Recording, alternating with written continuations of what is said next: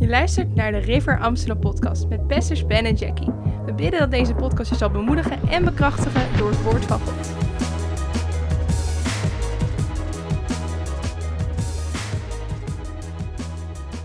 Vandaag gaan we het hebben over de Heilige Geest in je. De Heilige Geest in jou. Vorige week hebben we het gehad over de kracht van de Heilige Geest. Zijn kracht die werkzaam is in ons. Maar vandaag gaan we het hebben over zijn werk in ons. Wat doet hij nou in ons? Wat doet hij nou tot ons? En we gaan lezen in Johannes hoofdstuk 14. Beginnend in vers 15. Johannes 14. Vers 15 tot en met 18.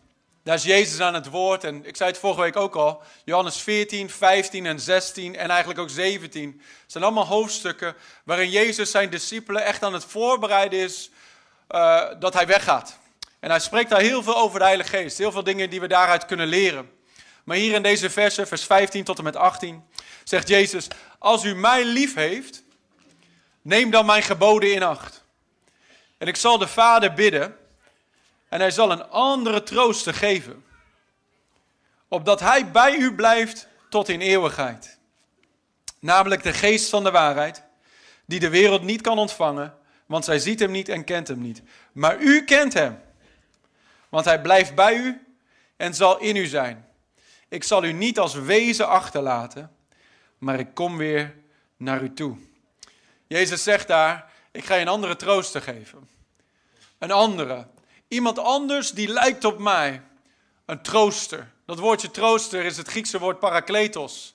En dat betekent bijstand. Het betekent iemand die aan je zijde is geroepen om je te helpen. Het betekent trooster, het betekent helper, het betekent advocaat, het betekent voorbidder. Het betekent krachtgever. Dus eigenlijk, Jezus zegt hier: ik zal je een trooster geven die bij je zal blijven tot in de eeuwigheid. Wat betekent dat? Dat betekent dat je nooit meer alleen bent. Hij blijft bij je tot in alle eeuwigheid. Jezus ging daar verder. Hij zei, hij zal niet alleen maar bij je zijn, maar hij zal in je zijn. In het Oude Testament was de tempel van de Heilige Geest een gebouw. Waar mensen op bezoek konden komen. En Gods aanwezigheid konden ervaren. Maar nu in het Nieuwe Testament is dat kleed gescheurd. Is de Heilige Geest met zijn tegenwoordigheid uit die tempel gegaan om in ons te komen wonen. En de Bijbel noemt ons de tempel van de Heilige Geest. Jouw lichaam is zijn tempel. Wij individueel zijn de tempel van de Heilige Geest, maar ook wij samen zijn de tempel van de Heilige Geest. Wanneer we samenkomen, daar is kracht aanwezig.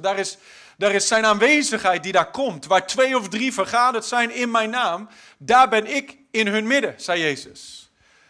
We moeten er niet versteld van staan dat wanneer wij samenkomen in de naam van Jezus, dat de Heilige Geest zich daartoe aangetrokken voelt. Maar wat ik wil zeggen is, hij blijft in je tot in alle eeuwigheid.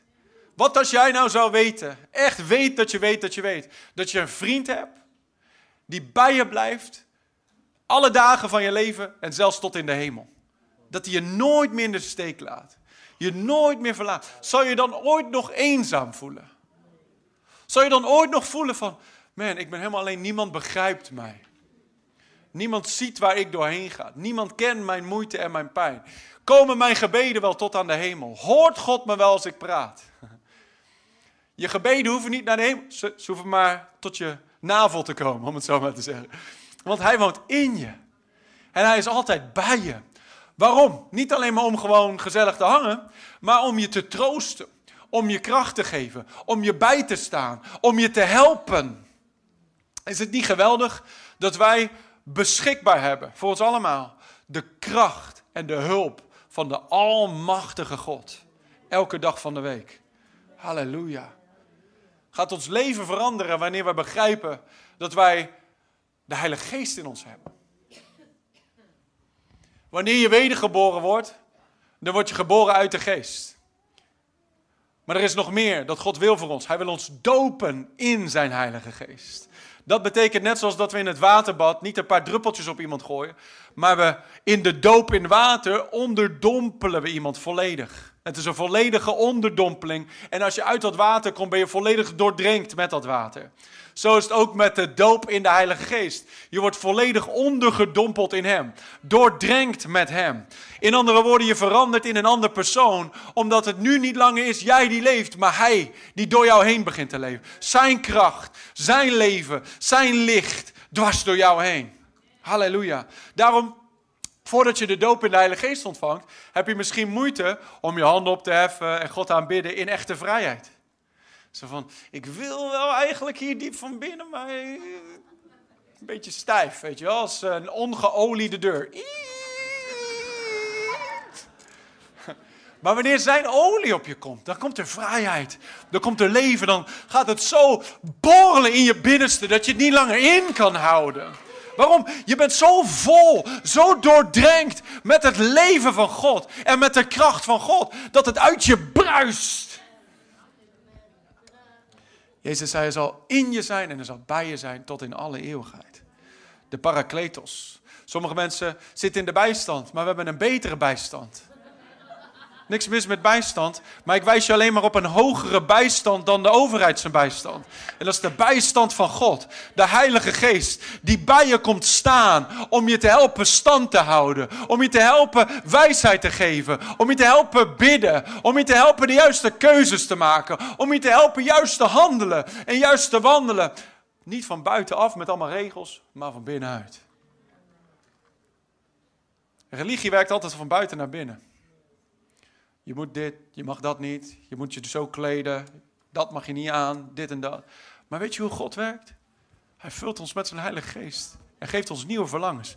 Hij zegt, het hart van steen haal ik uit je en ik geef je een zacht hart, een nieuw hart. Hij zegt, ik geef je de verlangens van je hart. Eerst legt hij het verlangen daar en dan vervult hij dat verlangen. Halleluja. Hoe doet hij dat? Door het innerlijke werk van de Heilige Geest. Andere voorgangers vragen mij wel eens, hey, hoe kan het dat jullie zo'n enthousiaste groep mensen hebben? Waar haal je die mensen vandaan? Uit Volendam. Ze zijn heel enthousiast.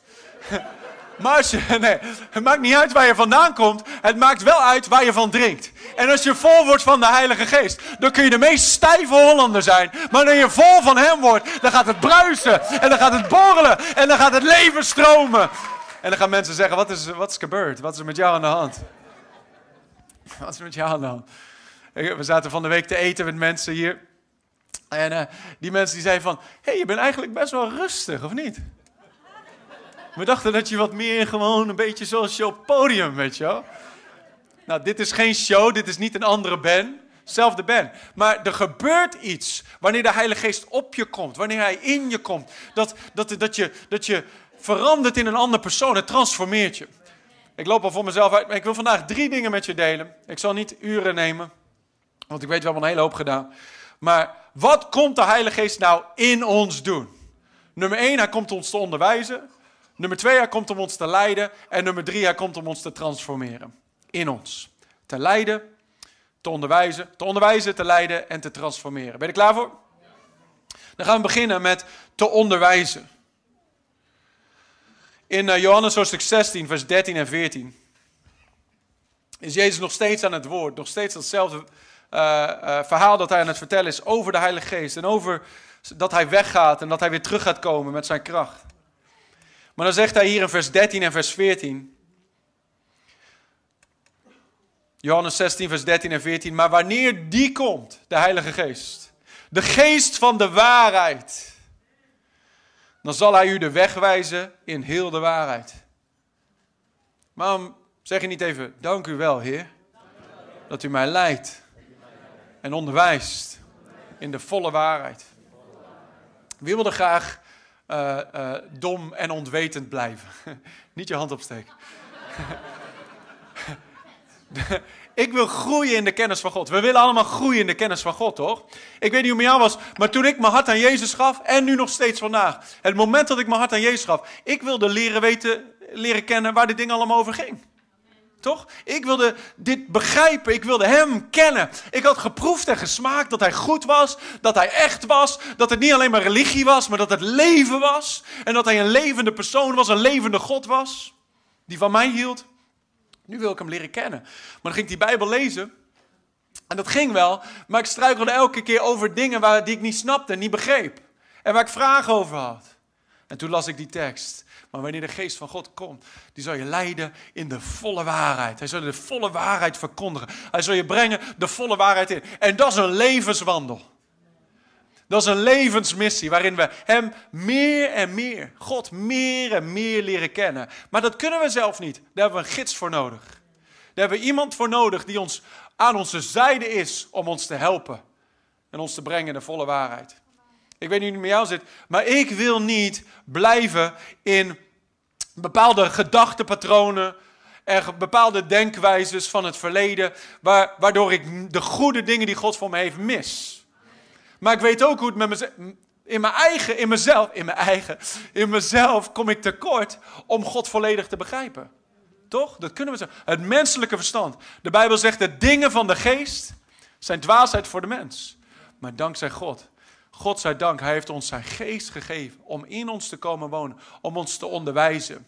In 1 Johannes hoofdstuk 2 zegt de Bijbel dat de zalving die in u blijft. De aanwezigheid van de Heilige Geest die in u blijft. Die zal u onderwijzen in alle dingen. In hoeveel dingen? In alle dingen. Dus we hebben een hele goede leraar in ons wonen. Net zoals dat Jezus dat woord sprak tot Petrus en Johannes toen hij liep op de straten van Judea. Zo heeft hij nu zijn geest gegeven om in ons te komen wonen. Om ons zijn woord en zijn wil bekend te maken. Om ons te laten proeven wie hij werkelijk is. Zodat wanneer we de wereld ingaan en wanneer we ons leven leven, dat we het leven als zonen en dochters van God. Als reflectie van wie hij is. Hij komt om ons te onderwijzen. Wat komt hij ons onderwijzen? In alle dingen, zei de Bijbel. En in de volle waarheid. De volle waarheid. Jezus had het al gezegd, hè? Je zult de waarheid kennen en de waarheid zal je vrijmaken. Sommige dingen waar je mee struggelt vandaag, is niet omdat het Gods wil is dat je ermee struggelt, maar is omdat je onwetend bent over bepaalde dingen die je nog niet gezien hebt hier in het woord.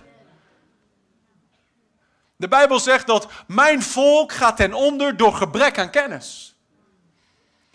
Ik wil niet struggelen in gebieden in mijn leven en later ontdekken van man, als je gewoon die dingen had geleerd, dan had je er niet in hoeven te struggelen. Maar dank God, we hebben de Heilige Geest die ons wil onderwijzen en ons wil leiden in de volle waarheid. Als wij onszelf maar beschikbaar maken. Heer, I'm teachable. Ik wil leren.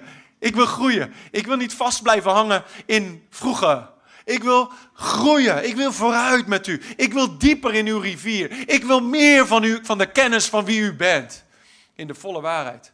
De waarheid zal u vrijmaken. Een paar dingen die hij ons wil leren, die ik gewoon kort wil aanstippen. Een paar dingen die we moeten weten en die de Heilige Geest ons wil onderwijzen. Nummer 1, wie we zijn in Christus. Wie we zijn in Christus. De Heilige Geest komt om ons te overtuigen. Niet van zonde, maar van gerechtigheid. Dat wij weten dat wij de gerechtigheid, de rechtvaardigheid van God in Christus Jezus zijn. Wie we zijn in Christus. Veel christenen weten niet wie ze zijn in Christus. Ze weten alleen wie ze zijn in zichzelf. Als je continu in de spiegel van je eigen tekortkomingen kijkt, dan kun je nog zo gered en zo gezalfd en zo bekrachtigd zijn, maar dan ga je het missen. Maar dank God voor de Heilige Geest, die komt om ons te onderwijzen wie we zijn in Christus. Hoe doet hij dat? Door middel van het woord. Jezus zei, hij zal uit het mijne nemen en hij zal het aan u openbaren. Hij neemt uit het woord, Jezus is het levende woord, en hij openbaart het aan ons. Het enige wat nodig is, is dat wij met open hart bij dit woord komen. Heer, onderwijs mij. Eén man zei dat sommige mensen lezen hun Bijbel in het Grieks. Anderen lezen hun Bijbel in het Hebreeuws. Maar hij zei, ik lees mijn Bijbel in de Heilige Geest. Met hem, de onderwijzer, die ons leert, die ons brengt in de volle waarheid. Wie we zijn in Christus, wetend dat je rechtvaardig bent. Ik ben geen zondaar meer. Zeg het hardop, ik ben geen zondaar meer. Dat ben ik niet meer. Ik ben een rechtvaardige. Sommige mensen zijn zo zondebewust dat ze niet het christelijke leven kunnen. Want je kunt niet met je hoofd daar zitten en hier vooruit blijven bewegen. Je moet weten, ik ben de rechtvaardigheid. Niet van mijn eigen daden, niet door mijn eigen werken. Maar omdat hij mij bekleed heeft met zijn rechtvaardigheid. Oh, een ander ding. Wie ben je? Je bent een heilige. De Bijbel noemt ons continu heiligen en geliefden. Je bent een heilige. Je bent Sint, niet Nicolaas, maar wel Sint Timotheus. En Sint Dennis en Sint Paulus. Het zijn allemaal saints hier in de house. Amen. Poets even je halo een beetje op, kom op. Kijk even naar iemand en zeg, hey, welkom Sint.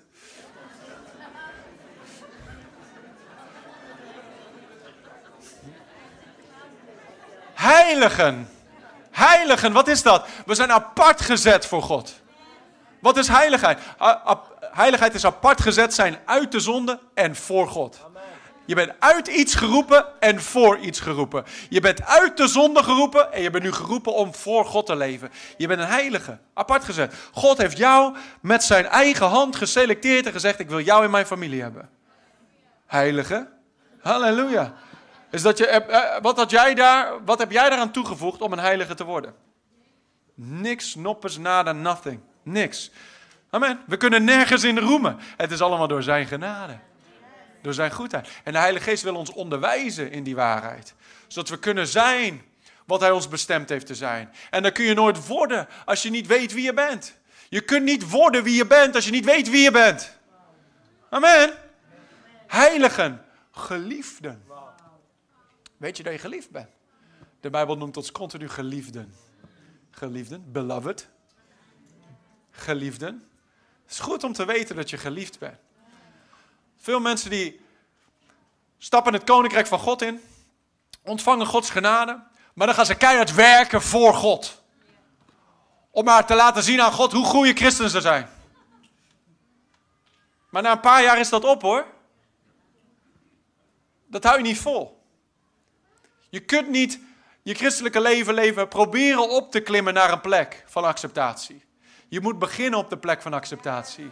Dat je weet, ik ben geaccepteerd in de geliefde. Ik ben er al. Halleluja. Zeg het hardop, ik ben er al. Niet omdat ik zo hoog geklommen ben, maar omdat hij zo laag naar beneden geklommen is. En mij omhoog heeft genomen. Halleluja. Heilige, geliefden, rechtvaardig. Weten wie je bent in Christus. Ten tweede, weten wat je hebt in Christus. Wat heb jij? Niks.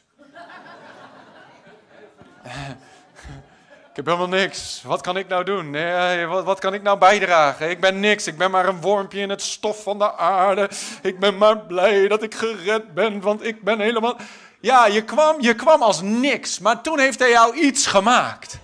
Die verloren zoon die weer thuis kwam, die kreeg een omhelzing van de vader. Die werd weer geadopteerd als volle zoon, niet als dienstknecht, als volwaardige zoon. Het vetgemeste kalf werd geslacht voor hem, maar hij kreeg ook een ring aan zijn vinger. Hij kreeg kleding en hij kreeg schoenen aan zijn voeten. Weet je waar dat over spreekt? Dat spreekt over autoriteit. Dat spreekt over kracht. Dat spreekt over positie. Wat heb jij? Jij hebt de kracht van de Allerhoogste in je binnenste.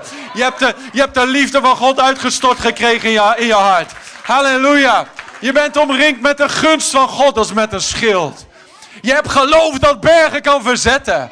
Halleluja. Je hebt het leven van God in je binnenste. Ja, ik ben niks. Valse bescheidenheid. Valse bescheidenheid. We weten niet wat we hebben en we weten niet wie we zijn.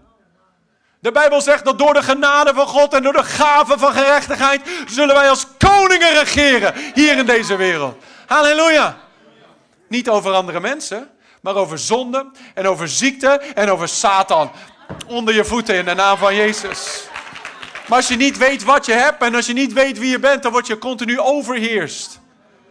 God zei het al tegen Kaïn in het Oude Testament. Hij zei, de zonde klopt aan je deur. Maar je moet het niet over jou laten heersen, je moet het beheersen. Je moet er overheersen. Weet je, wij hoeven niet eens meer te beheersen, omdat Jezus de zonde aan het kruis genageld heeft, de macht ervan ontnomen heeft. Je bent geen zondaar meer, je bent niet meer onder de macht van de zonde. Je bent een rechtvaardig en een heilige en zonde is ver onder je voeten. Halleluja. Leef niet langer als zondaar, leef als zoon. Halleluja. Zoonbewust. Zoonbewust. In Gods aanwezigheid. Sommige mensen, oh man, ik heb gewoon bemoediging nodig. Ik kan niet meer. De Bijbel zegt, we mogen vrijmoedig voor de troon van genade komen en om barmhartigheid ontvangen in tijden van nood. Er is, Lars zei het zo mooi tijdens de jeugdavond afgelopen vrijdag. Hij deed de offerpreek en hij zei, wat maak je je druk om toegang? Met QR-code en zo. Waarom maak je druk om toegang? Je hebt al toegang gekregen tot de meest belangrijke plek in de hemel en op aarde. De troon van God. En de Heilige Geest zorgt ervoor dat niks ons scheidt van de liefde van God. Halleluja, er is geen afstand meer. Er is geen afstand tussen jou en God. Je geest is één geworden met zijn geest. Jij bent in hem en hij is in jou. Wat zeg je nou, ik ben niks en ik kan niks. Nee, je bent in hem. Gezeten met Christus in de hemelse gewesten. Halleluja. Sommige mensen hebben een minderwaardigheidscomplex. Je moet een meerderwaardigheidscomplex krijgen. Meerderwaardig over zonde. Meerderwaardig over de duivel. Meerderwaardig over elk probleem en elke situatie in de wereld. Waarom? Omdat groter is hij die in jou is dan hij die in de wereld is. Halleluja. Wie we zijn in Christus. Wat we hebben in Christus. We hebben een rijke erfenis. Je bent zo rijk. Als je zou weten hoe rijk je was, dan zou je rondlopen met een smile op je gezicht op maandag. Op dinsdag. What are you smiling about? Ik ben zo rijk, broer. Halleluja. Geen flauw. Je zegt, wat heb je dan? Wat heb je dan? Ik heb een erfenis. Je kunt niet eens stellen, het is zo'n grote erfenis.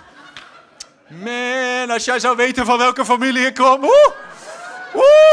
Je zou ook deel willen zijn van mijn familie, I tell you.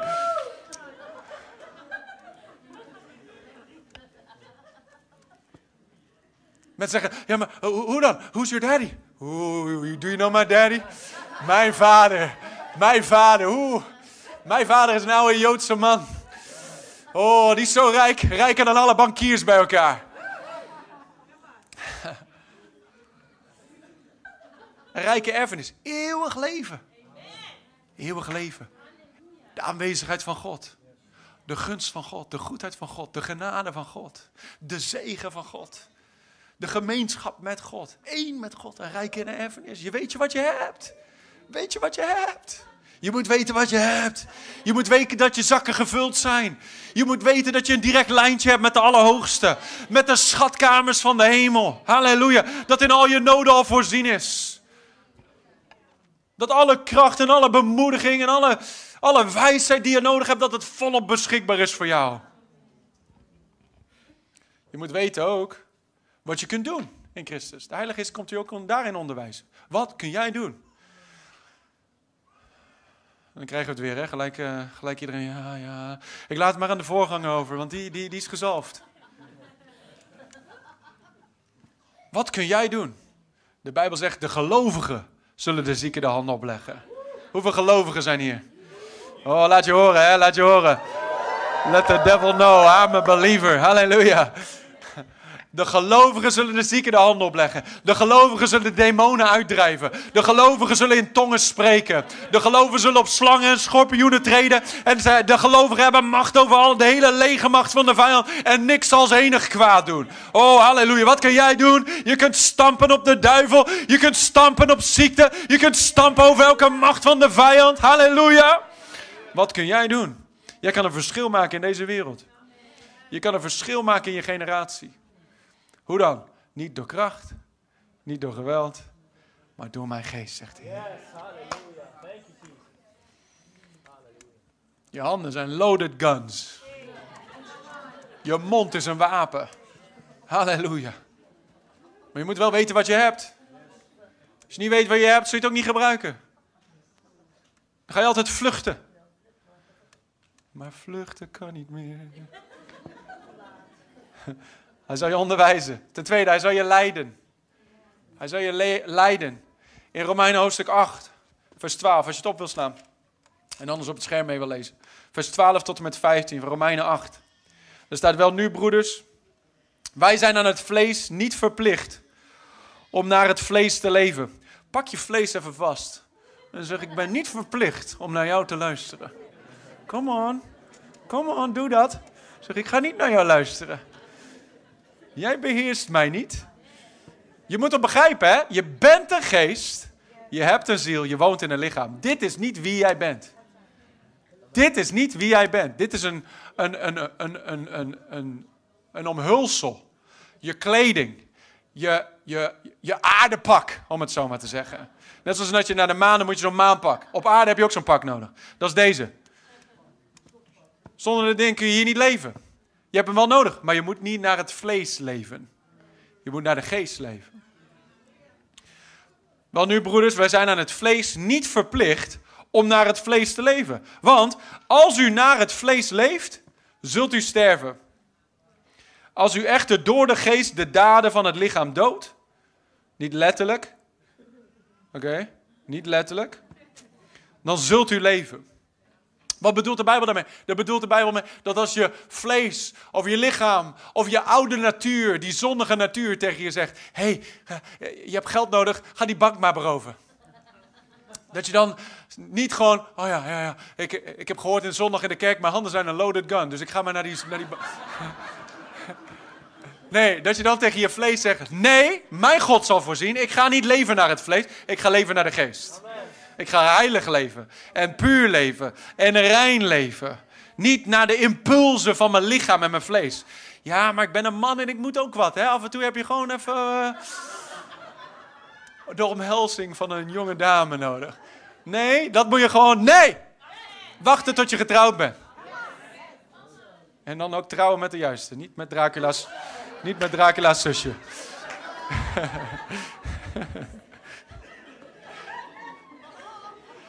We gaan maar verder lezen snel. Voordat er rotte tomaten gegooid worden of wat dan ook. Als u echter door de geest, dit kun je alleen door de geest. De daden van het vlees dood. Dit kun je alleen door de Heilige Geest. Je kunt dit zelf niet. Mensen zeggen, het nieuwjaar, ik ga goede voornemens maken. En ik ga heel erg mijn best doen dit jaar om goed te leven. Succes. Ik zie je eind januari helemaal ontmoedigd. Nee, door de geest. Door de geest. Eigenlijk zeggen, het is niet langer ik die leeft, maar hij die leeft in mij. Laat hem het werk doen door je heen. Hij geeft je nieuwe verlangens. Hij geeft je de kracht. Hij geeft je het willen en het werken, zegt de Bijbel. Immers, zoveel als er door de geest van God geleid worden, die zijn de zonen van God. De kinderen van God. Waar hebben we het over?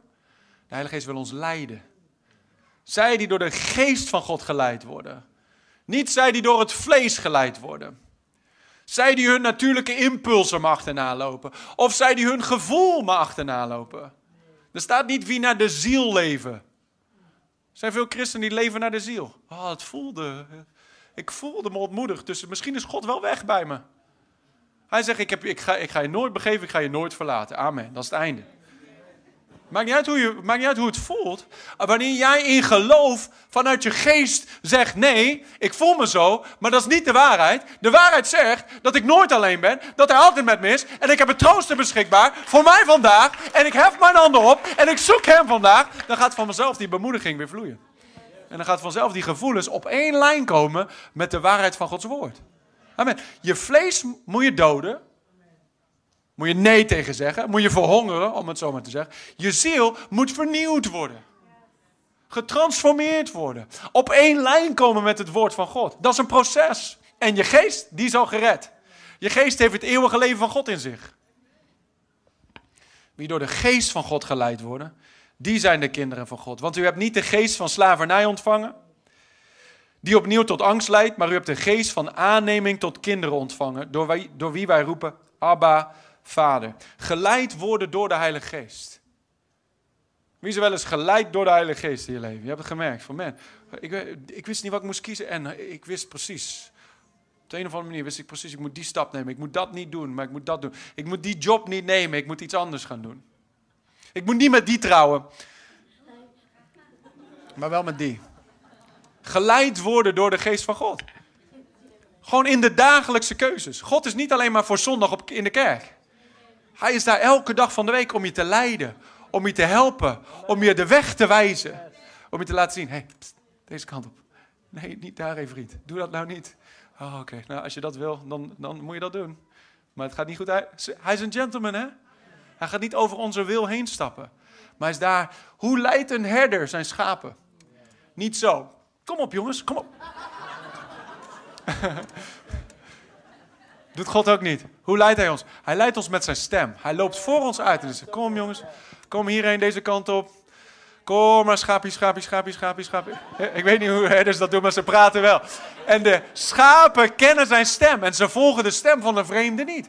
De Heilige Geest is in je komen wonen. En het is zo belangrijk dat je die stem leert verstaan. Hoe leer je die stem verstaan? Door het woord van God. Door in het woord te zijn. Om zijn stem te leren kennen door het woord. En door te bidden in de Heilige Geest. Elke dag tijd nemen om te bidden in tongentaal. Waarom? Het stemt je af op de frequentie van God. Vroeger had ik zo'n radio in mijn slaapkamer. En dan wilde ik altijd radio 538 luisteren. Moest ik wel afstemmen. Hè? Met zo'n klein wieltje zo. Die knop moest je zo precies zetten op de juiste frequentie. En dan moest je ook nog de antenne. Met zo'n plakbandje aan de muur plakken of zo. Weet je wel? Of precies goed. En dan zat je soms zo met dat ding. En dan hield je hem gewoon vast. Om gewoon je favoriete liedje te horen. En daarna liet je hem los en dan was je signaal kwijt. Maar zo leven veel christenen. Volledig afgestemd op het verkeerde signaal. Continu ruis. Continu allemaal dingen die daar in hun hoofd en hun hart bezig zijn. Die helemaal niet van God komen. Waarom? Omdat ze leven in de ziel of in het vlees. En niet in de geest. Hoe leer je nou in de geest leven? Het is afstemmen op de frequentie van God. Door in het woord te zitten en door te bidden in de Heilige Geest. Halleluja. Hij heeft ons een gebedstaal gegeven. Een taal die niet beïnvloed wordt door ons denken. Heb je wel eens gehad dat je ergens in een situatie staat, je weet niet wat je moet doen, je moet een keuze maken, maar je hebt geen flauw idee wat je nou moet kiezen. En je hebt gebeden erover, maar op een gegeven moment, je weet niet meer hoe je verder moet bidden. Vader, help mij in deze keuze en kruispunt, links of rechts, ik weet het verder niet. En je bent klaar met bidden. En oké, en nu? Je hebt nog geen antwoord. Wat doe je dan? God heeft ons die taal gegeven, die gebedstaal, als direct lijntje. Ten eerste, het bouwt jezelf op in je allerheiligst geloof. In andere woorden, het laat je op als een batterij. Voor degene met een iPhone of zo'n Android ding, weet je. Ja. Android is not a bad word. Android, ze zit naar me te kijken alsof ik een slecht woord zeg. Het is gewoon niet van God alleen. iPhone, ja nee. iPhone ook niet trouwens, allemaal... Ze kunnen je horen, hè? Ze kunnen je horen. Maar sommige mensen hebben angst, hè? Als dat ding onder de 20% komt. En dan worden ze helemaal panisch. Het is net alsof hun eigen leven helemaal leegloopt. Van, iemand belt ze hebben nog 5%. Ik weet niet hoe lang ik nog heb.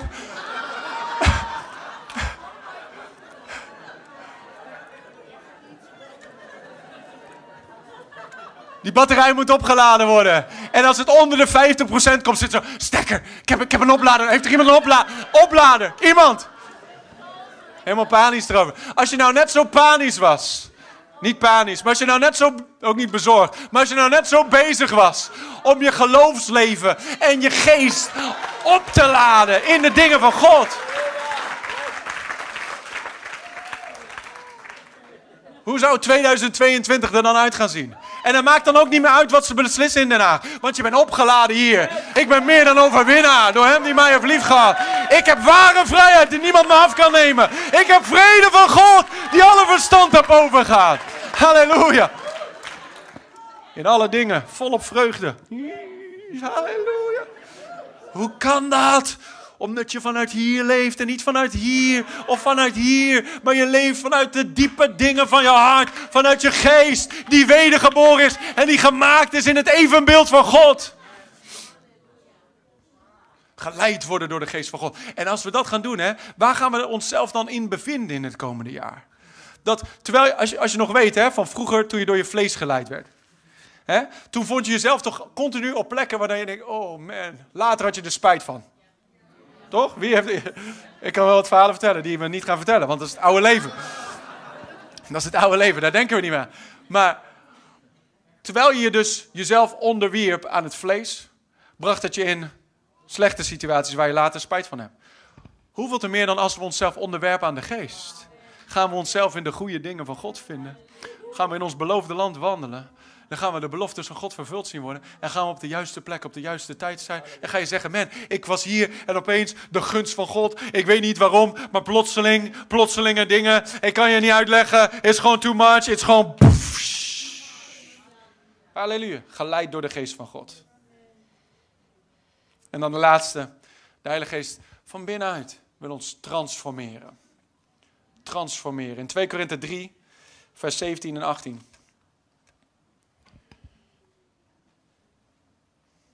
2 Korinthe 3, vers 17 en 18. Daar staat, de Heere nu is de geest.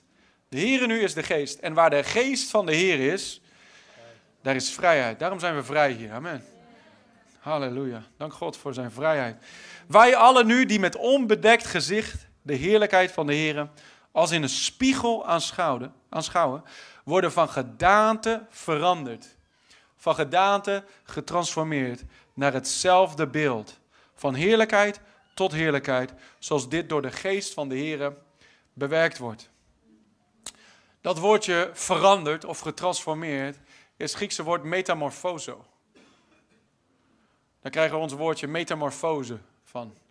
Nu heb je allemaal van die programma's toch, van The Great Makeover. En dan iemand die misschien niet weet hoe hij zich kleden moet of zo. En dan krijg je nieuwe haarkapsel en kledingkast en weet ik wat allemaal. Helemaal door een hele metamorfose gegaan. Toch? En dan ziet het er helemaal anders uit. Maar dat is allemaal aan de buitenkant. Dat is allemaal uiterlijk. Daar is God niet mee bezig. Waar is God mee bezig? God wil ons van binnen transformeren. Van binnen transformeren, een metamorfose geven. Naar hetzelfde beeld. Welk beeld? Het beeld van Jezus. Het beeld van Jezus.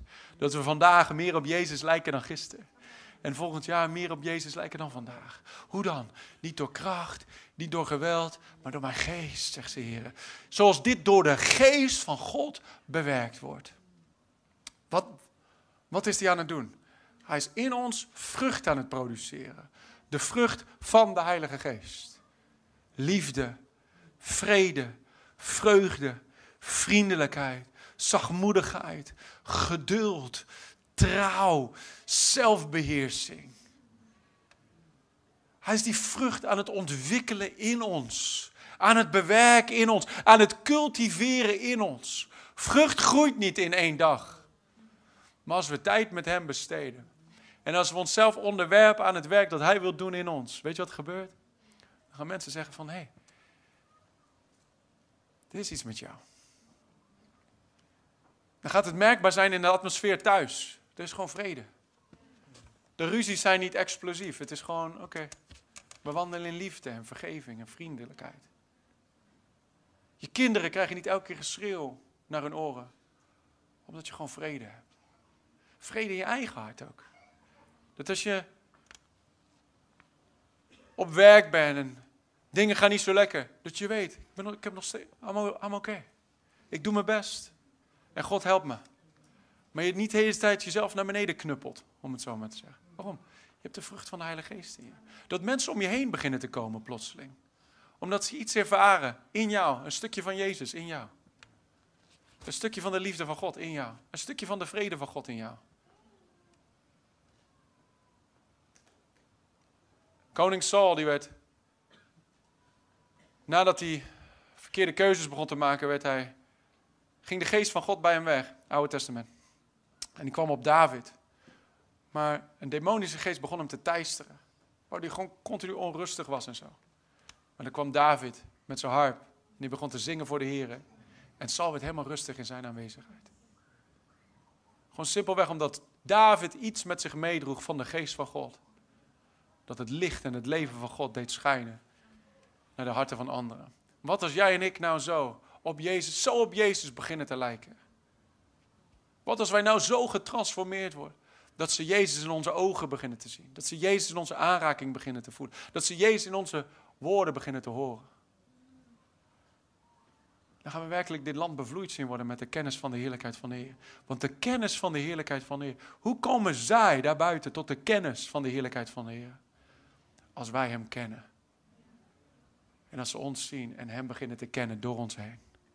Wie kan dit bewerken in zijn eigen kracht? Niemand. Wie kan dit forceren in zijn eigen discipline en zijn eigen harde proberen? Niemand.